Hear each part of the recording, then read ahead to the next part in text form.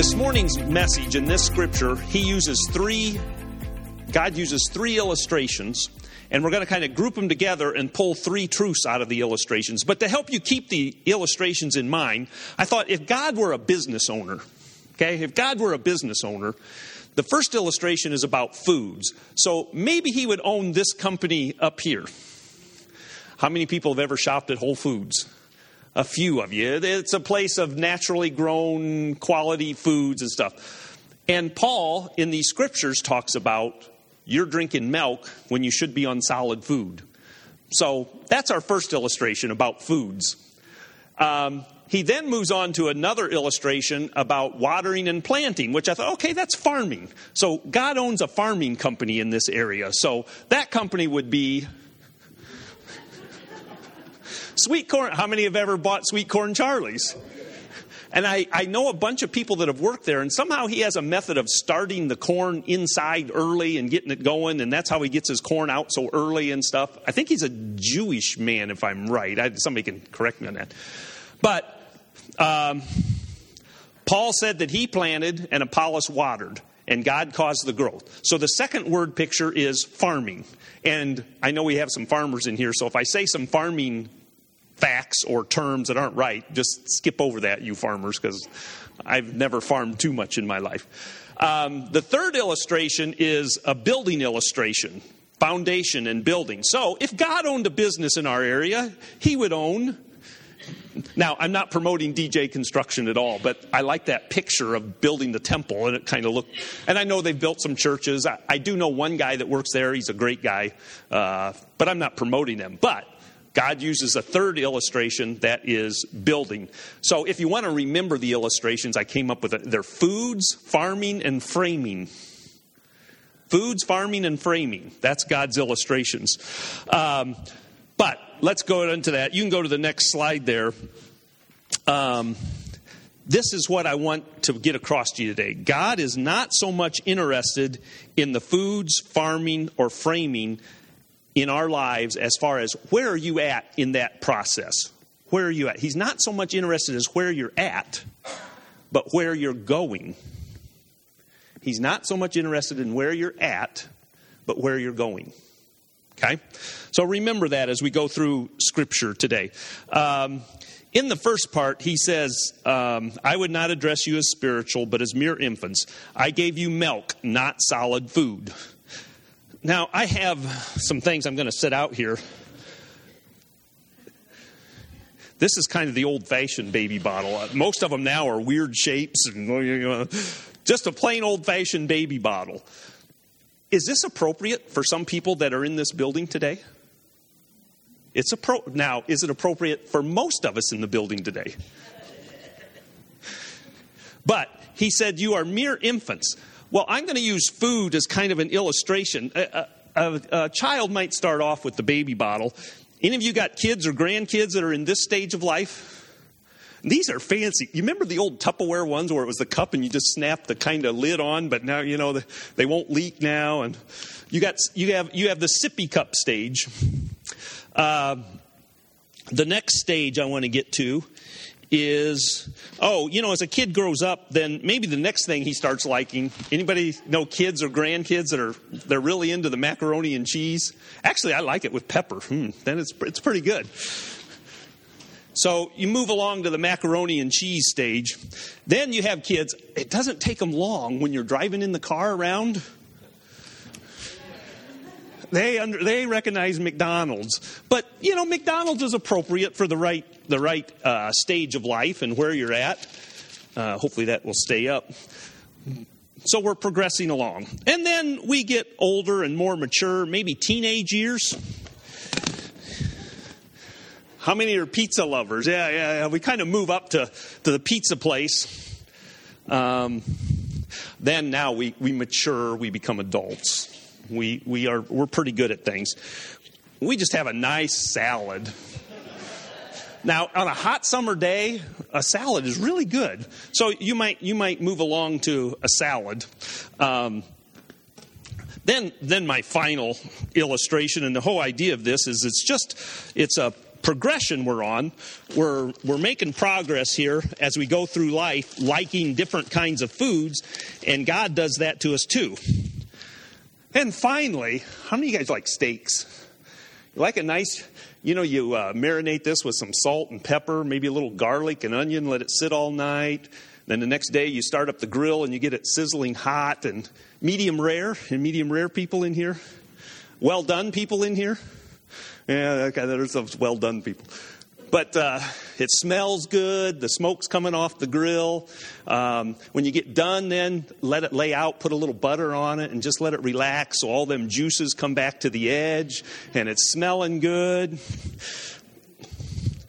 So these are only we are in a progression in our life. And Paul gets on the Corinthians because they're here, and they shouldn't be.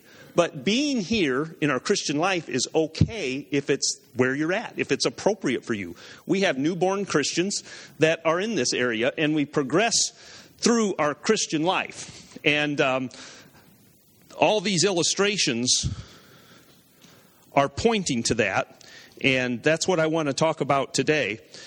So the first point is Christ followers are all at different stages of their development. Christians are all at different stages of their development. And I'm just trying to picture this here in front of you with these different foods. And he says in these verses, I could not speak to you as spiritual men, but as to men of the flesh, as to infants in Christ. I gave you milk to drink, not solid food. And any of these foods up here are appropriate at the right place and at the right time in our lives. But as we grow as Christians, we should be leaving some foods behind and maturing in our faith with Christ. Paul is only criticizing the Christians because they're adults and they're trying to drink milk. If I had one of these for everybody today and had some milk in it and said, okay, everybody take a drink, it might feel a little uncomfortable just because it's a little weird to be drinking out of a baby bottle. And that's what Paul's saying here. He says, hey, you guys, you're in your spiritual walk should be farther along than the milk stage, and you need to be growing up in your life. So we need to remember that we are in a process. And this is also illustrated by the farming, agricultural illustration here. When he says, Paul says, I planted and Apollos watered, but God caused the growth. So let's move on to farming, which I'm not real good at. I've had a garden, but you have to prepare the soil. Then you need to plant it. You need somebody to water it. You need the fertilizing. You need to take time. All of planting takes time to get a harvest. And you put all that together. But in this illustration of farming, Paul is saying the same thing. We're all in different places in our life, and we all have different jobs to do. Paul had the job of planting, which in his day and age was missionary work, evangelism work. He was going into brand new places where they hadn't heard about Jesus and his death on the cross in the last 30, 40, 50 years ago. This had happened, and he's going to places and telling them about it. They hadn't heard that. And so he planted. And Apollos would come along in the Corinthian church. He came along after Paul, and he kind of explained things and worked things out and told them what that meant, what was right or wrong. If you go through the book of Corinthians, there's a whole bunch of stuff about practical applications to their society about what was right and what was wrong in a Christian's life and what they should be doing. And we each have our place in this process somewhere. We have a job, a ministry, a work, something we are supposed to be doing in this. And then he moves on to this agriculture or architecture picture, framing. He says that according to the grace of God, which was given to me, like a wise master builder, I laid a foundation, and another is building on it. But each man must be careful how he builds. No man can lay a foundation other than that which is laid, which is Jesus Christ. So in a building process, same like moving through our life, different tastes of food, or moving through the farm from the spring getting ready, and to the end to have a harvest. The building is another illustration of the same thing. There's the foundation, which is Christ in our spiritual lives, and then the building of the structure of the building. So you have to lay the foundation. There's the framing, the roofing, siding. You have to do the mechanicals, drywall, fixtures, trim. How many have ever built a house or worked in the construction industry? Tim has built boats that were bigger than houses. You can ask him about that. It's that process, and we're all in a process in our Christian life, and it's critical to be making progress in your life. If your life was depicted as a building, how far along would you be? New Christians start off with the foundation of Christ, and as we mature in our Christian life, we will be growing and building and having a more completed structure. So remember, in our Christian lives, it's a process. Start to, I was going to say finish, but there isn't a finish here on earth. The finish is when we pass away and we go to heaven. It's a start and a progression that we keep moving. The second thing these three illustrations show us is that God has the primary role in development of his Christ followers. God has the primary load in the development of his Christ followers. And if you're taking notes, well, I'm trying to get those up on the board. And I think that's really important. In verses 7 and 8, it says, God was causing the growth. And God, and it says it twice, God who causes the growth. God is the grower. We just plant and water and do the other things he asks us to. Now, I read something where they did a study about everything that goes into growing a crop, a farm crop, whether it's sweet corn Charlies or whatever. And they listed all the rain and nitrogen and sulfur and I don't know, all that stuff that goes into farming. Our farmers can help us better. But at the end, they said the farmer works really hard and has to do all this. But at the end, he has a 5% effect on the outcome of the crop. Isn't that like God? God causes the growth in our lives. God causes us to move from this end to this end. He's the one that is causing that. And that's exactly what verses 7 and 8 say. God causes the growth. It is God, and we need to rely on him. And in there, it's kind of interesting in these passages, we have God causing the growth. And this part about God causing the growth is kind of like God the Father. But in these illustrations, if you move on to the building illustration, Jesus is the foundation. Jesus is the foundation.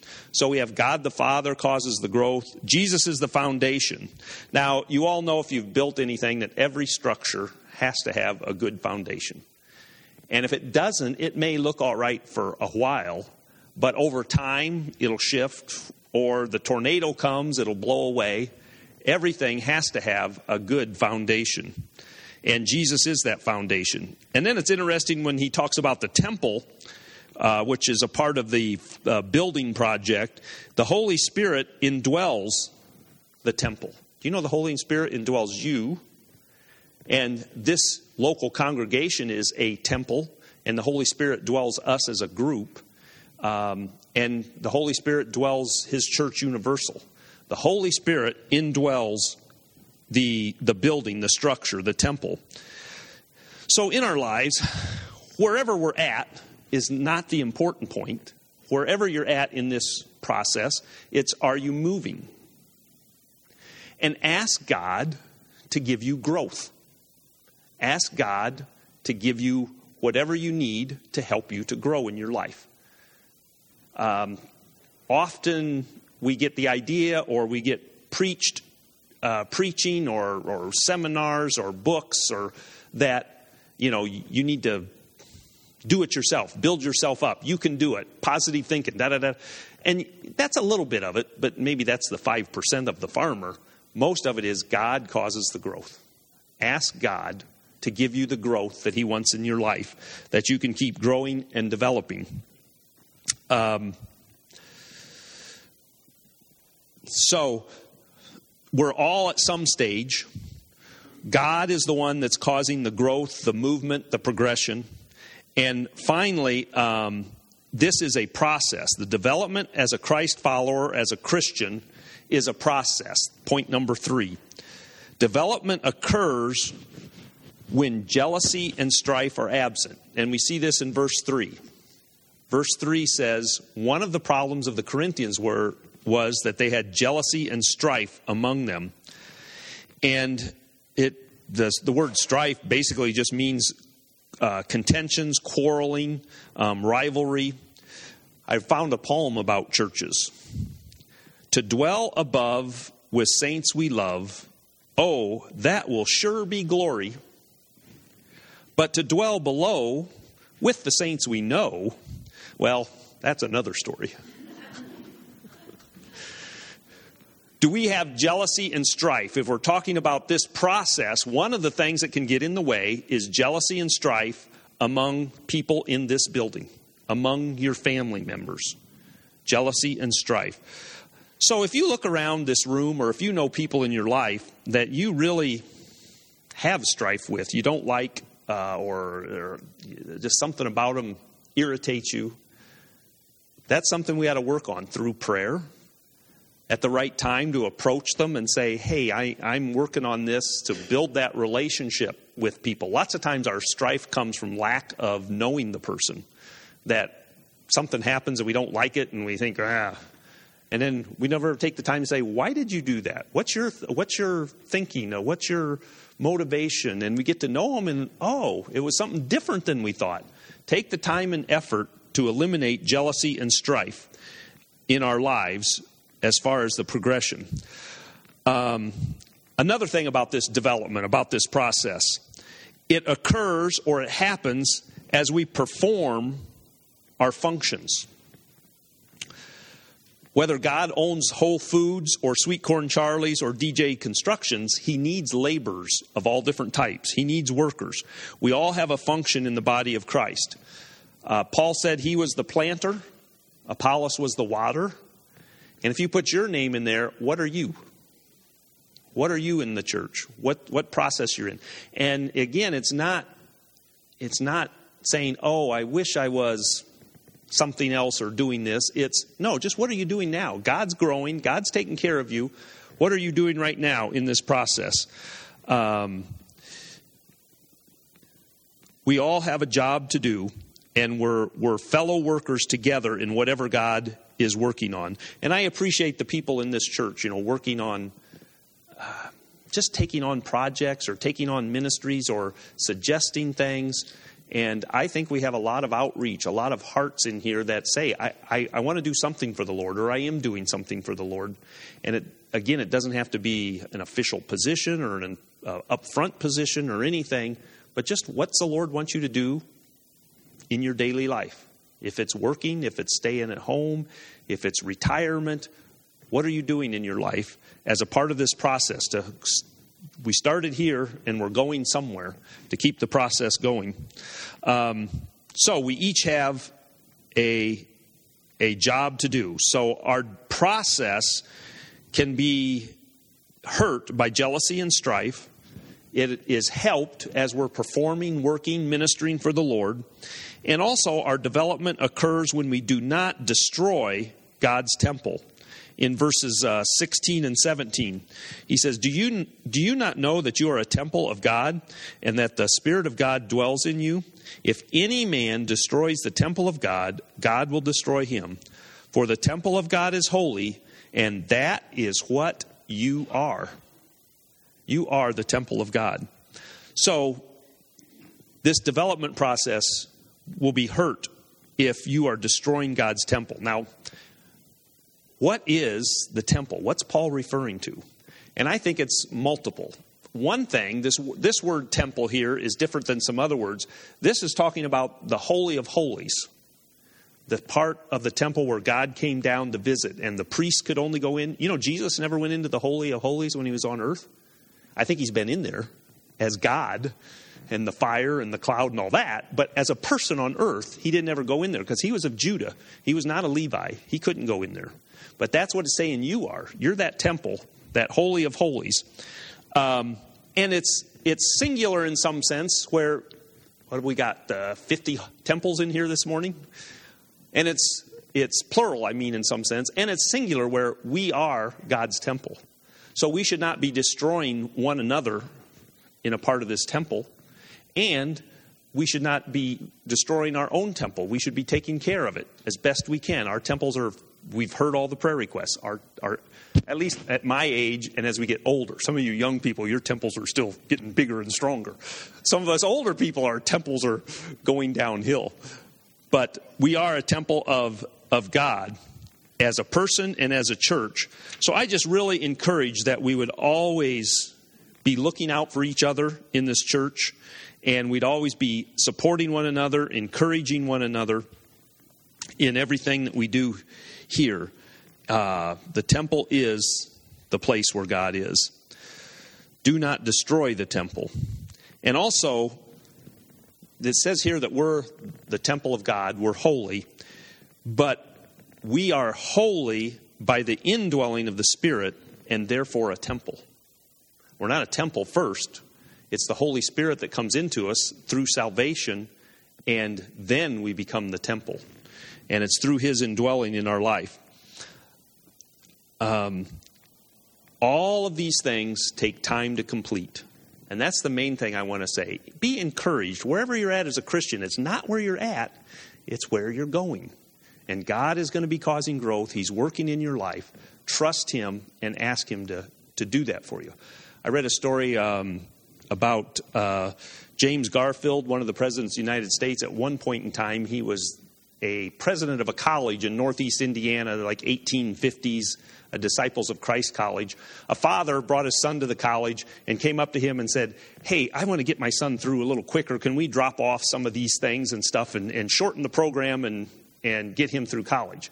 And so Garfield's answer was, "Well, you know, when God wants to make an oak, it takes him 100 years. When God wants to make some squash, it takes him about 2 months." Think of that of our lives. God's working in us, but we are not oaks right away. We're not eating steaks. If Jessica was in here and brought in her 2 kids and made them a beautiful steak and handed it to them, they would probably say, they wouldn't want that. We're all in this process, and keep moving in the process, but don't get discouraged about where you're at, and don't bring things into your life that hold you up or hold you back. Keep moving in the process. The final thing I want to do is just ask you some questions with this in thought. Which food best represents where you are? If you had to pick one in your spiritual life, you know, where are you at? And remember, it's not so important where you're at. If we have a baby in here and loves milk, great. If we have a teenager in here and, you know, could live on pizza, probably some of these guys could do a whole pizza, you know. That's fine. That's where you're at. But keep growing for God. So where are you at? And then the simple question, when people talk about progressing, we often start thinking about, I'll use the illustration, I'll start thinking about hitting a home run. But, you know, if you always swing really hard for the home runs, you get lots of strikeouts. Think about what would better look like. Not what perfect looks like, not what great would look like, not what stupendous would look like. Just what would better look like. Just a little bit. What would better look like in your lives? What might God be saying? Just try this, move this way, do this thing, spend your time this way. That would be a little better. Because you're not going to jump from here to here. You're not. You're going to move across slowly. And so what would better look like in our lives, whether we're new Christians or been Christians a long time? What would better look like in our lives? And remember that it is really God that causes the growth. God causes the increase.